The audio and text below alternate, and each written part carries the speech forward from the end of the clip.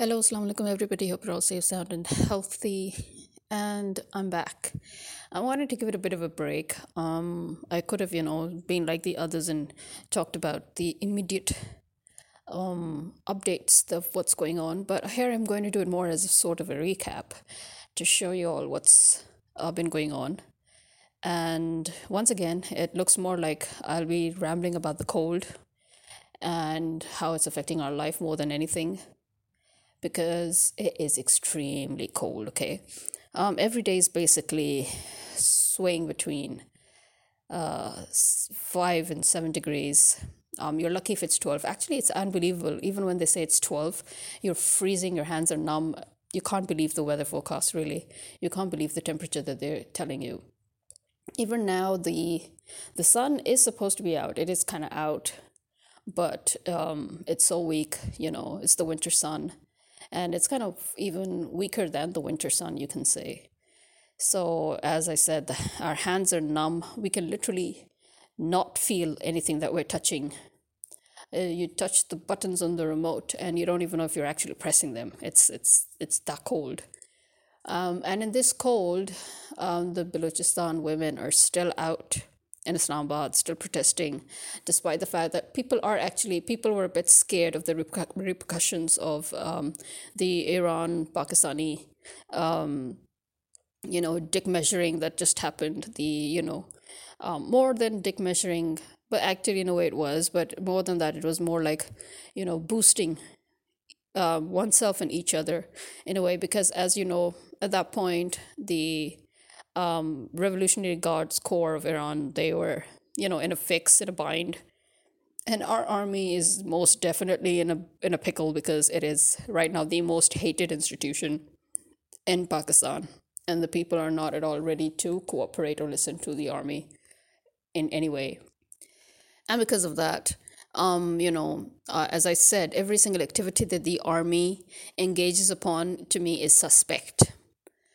And this was in a way a godsend to the army, Iran falling into America's trap, and being egged on by India, making the most foolish, most reckless mistake ever, which it instantly regretted, because as I said, there are suspicions that the Iranian government actually did not even know what the Revolutionary Guards Corps was up to and what they had actually done.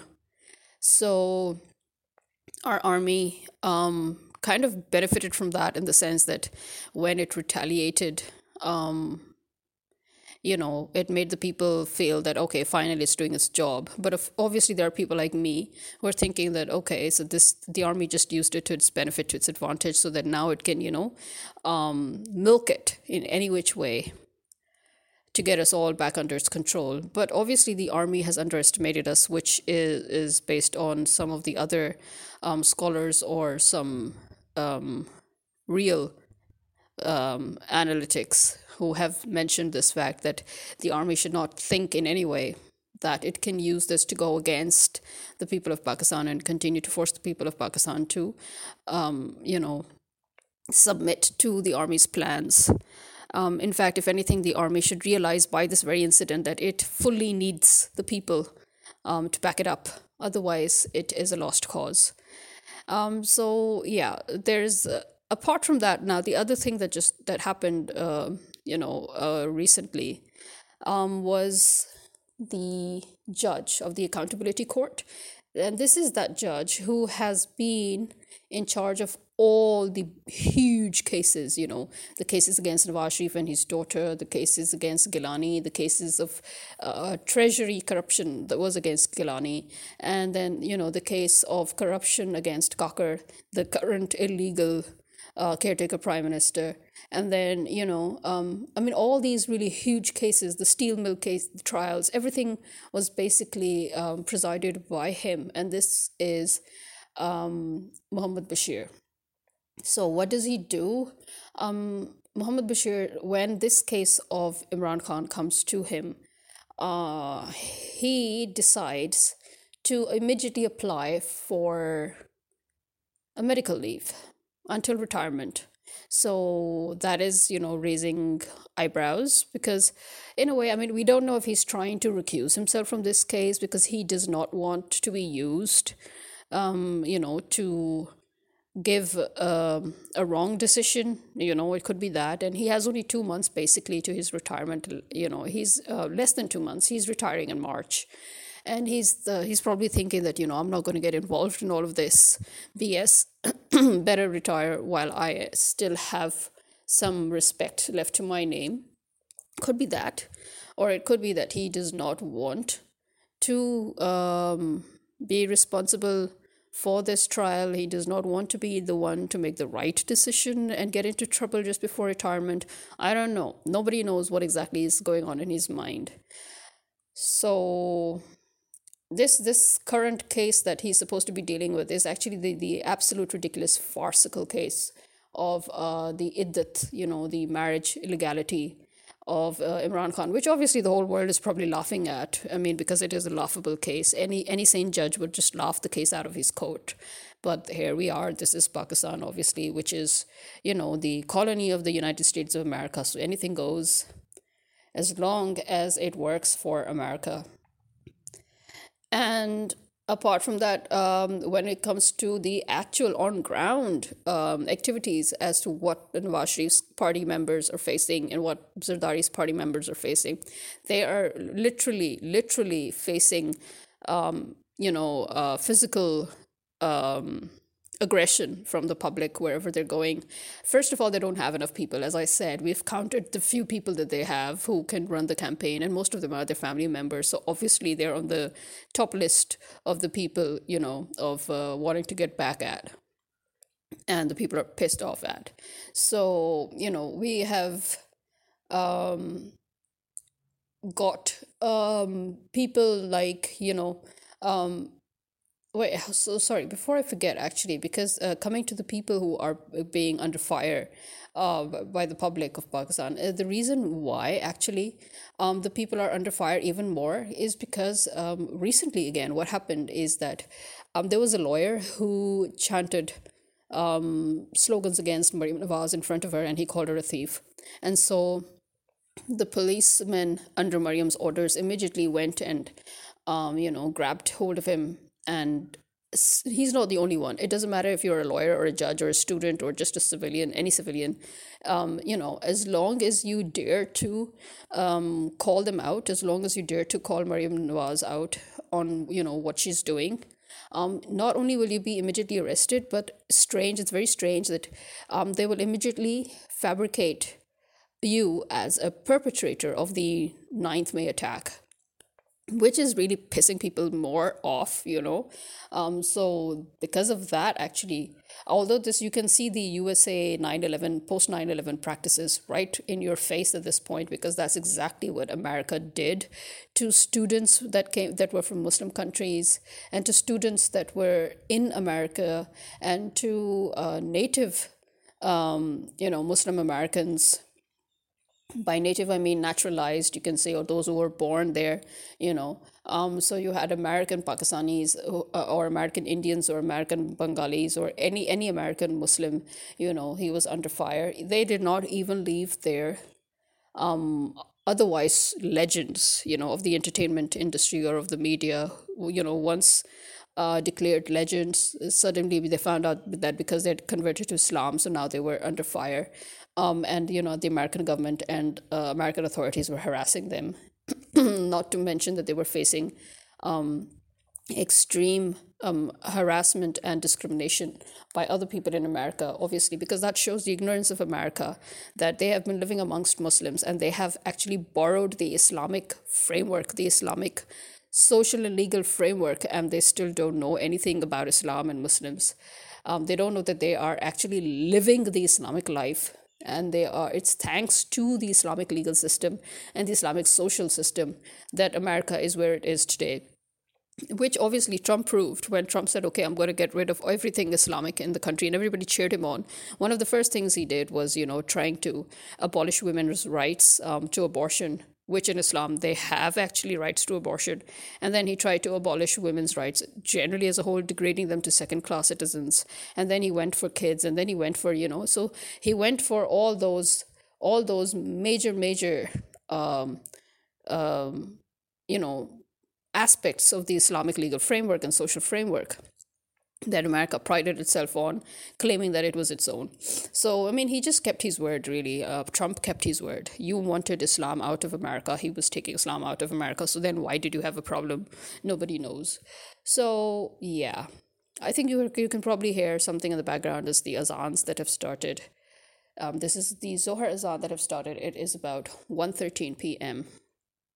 And if you look outside, it looks as if it's, still early in the morning. It's better than yesterday. Yesterday was like, really, yesterday you didn't even understand if the day had started or ended. Throughout the day, it was as if it was pre-dawn, or post-dusk, or just, whatever. So coming back,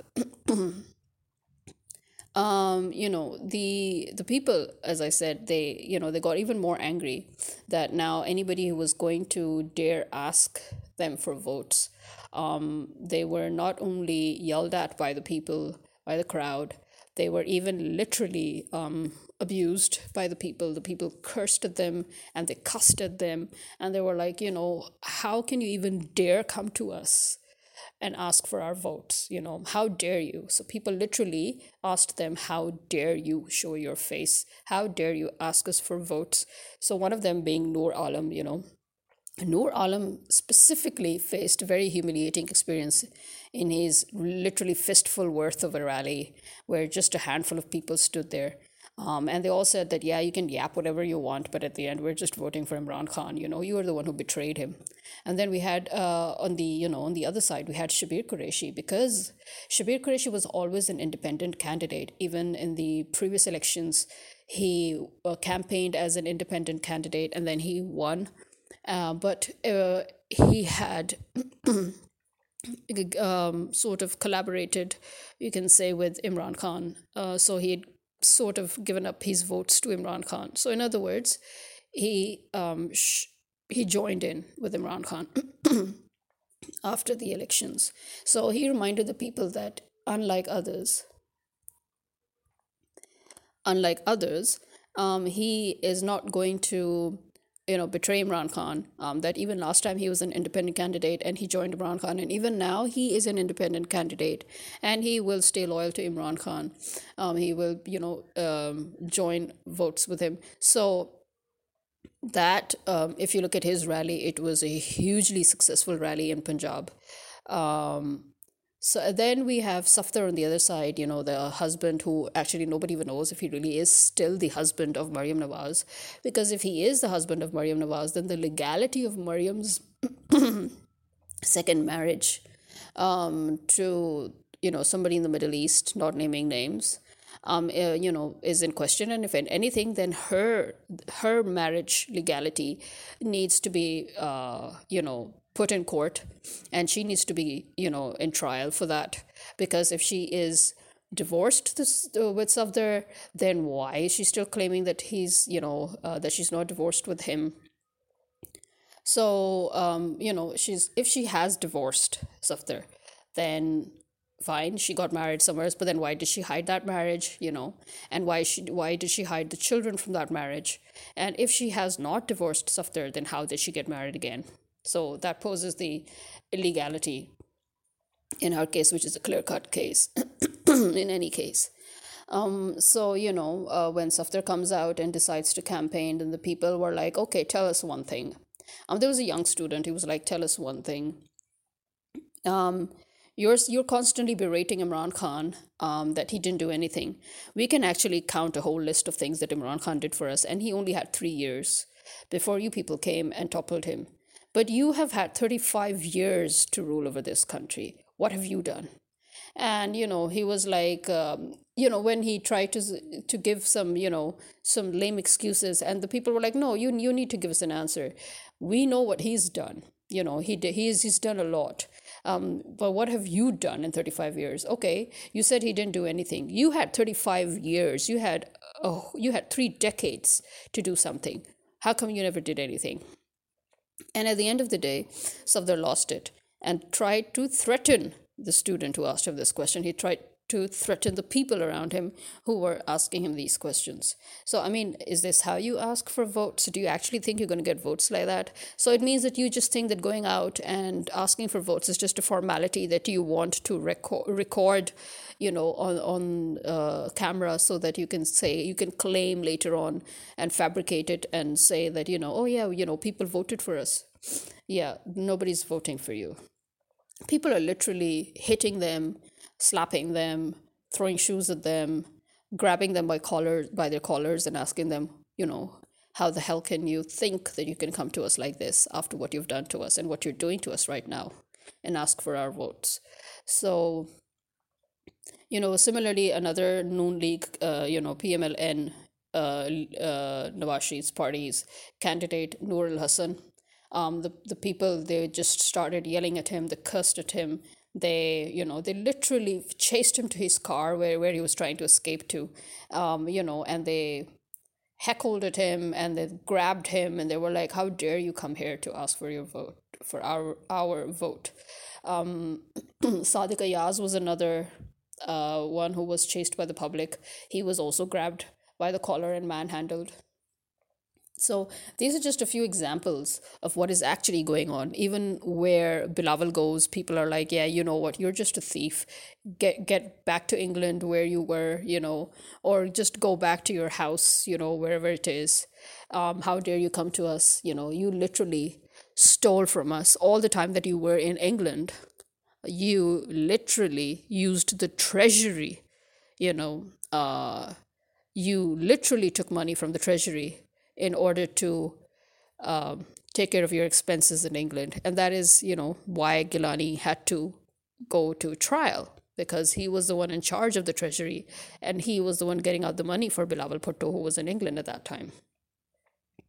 So here we have it, Then obviously, again, the repentance of the army's pathetic efforts at shutting down the internet. That was on the 20th of January, which was basically 2 days ago on Saturday.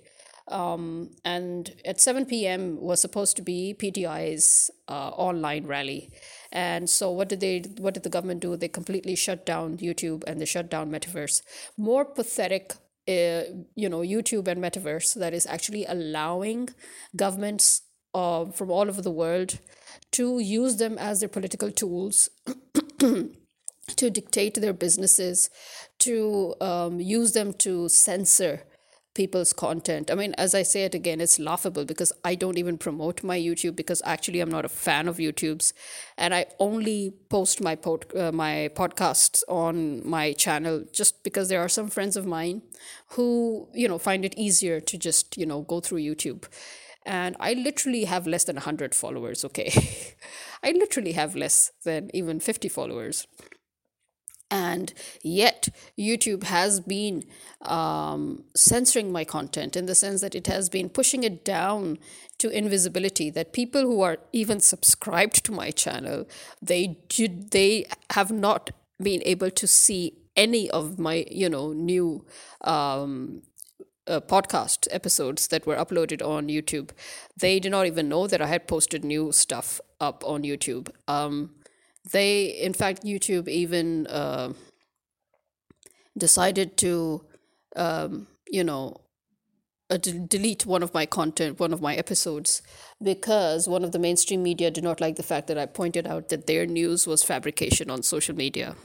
So they decided to, complain to YouTube, citing that I was going against, Pakistani government, whatever, So basically, YouTube makes sure that my videos do not have visibility. So it is doing it with other people, but other people actually are not that affected, even though they claim they are, but they're not that affected because they have already about 100,000, a million followers, stuff like that. They have thousands of followers, in other words, but I don't even have 100. So to me, obviously, the effect is this, that the people, who I know personally are the ones who are subscribed. Some of them, at least I know personally, who are subscribed to my channel. And then I just ask them, I'm like, do you even know that I am still posting stuff? And they're like, no, we didn't know that because we couldn't see anything. So there is that. I think it's very, very pathetic. I think YouTube and Metaverse have, Metaverse has always been, disreputable, for being, for always allowing first the American government and then other governments to use it for their political agenda, to dictate its business, to use it to censor people's content, to use it to surveil, you know, people. That is how America created a lot of, terrorists after the 9/11 thing, in order to, subjugate people and countries and to harass people, even within America. It's through Facebook, really, because Facebook was not private. It was allowing its content to be seen by the government and to be manipulated. And the details of the people were open, There was no privacy. There still is no privacy on Facebook. People need to realize that. And now, that wasn't enough, but YouTube decides to follow suit. I mean, seriously, what happened to you being the biggest social media platform for people to share any and every content? What happened to freedom of people on social media? What happened to the fact that it is illegal for any government to poke and prod within any social media platform? What happened to privacy of users in social media platforms?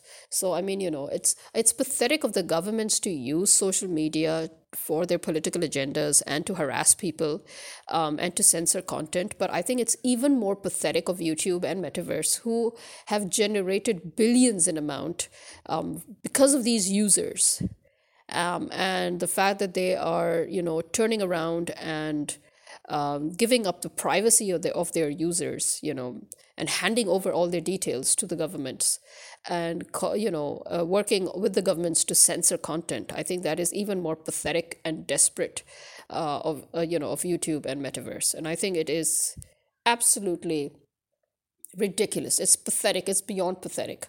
So to allow, the government to shut down YouTube, which is, the largest broadcasting platform on the social media, just so that people should not be able to see the PTI rally. And once again, it backfired. Why?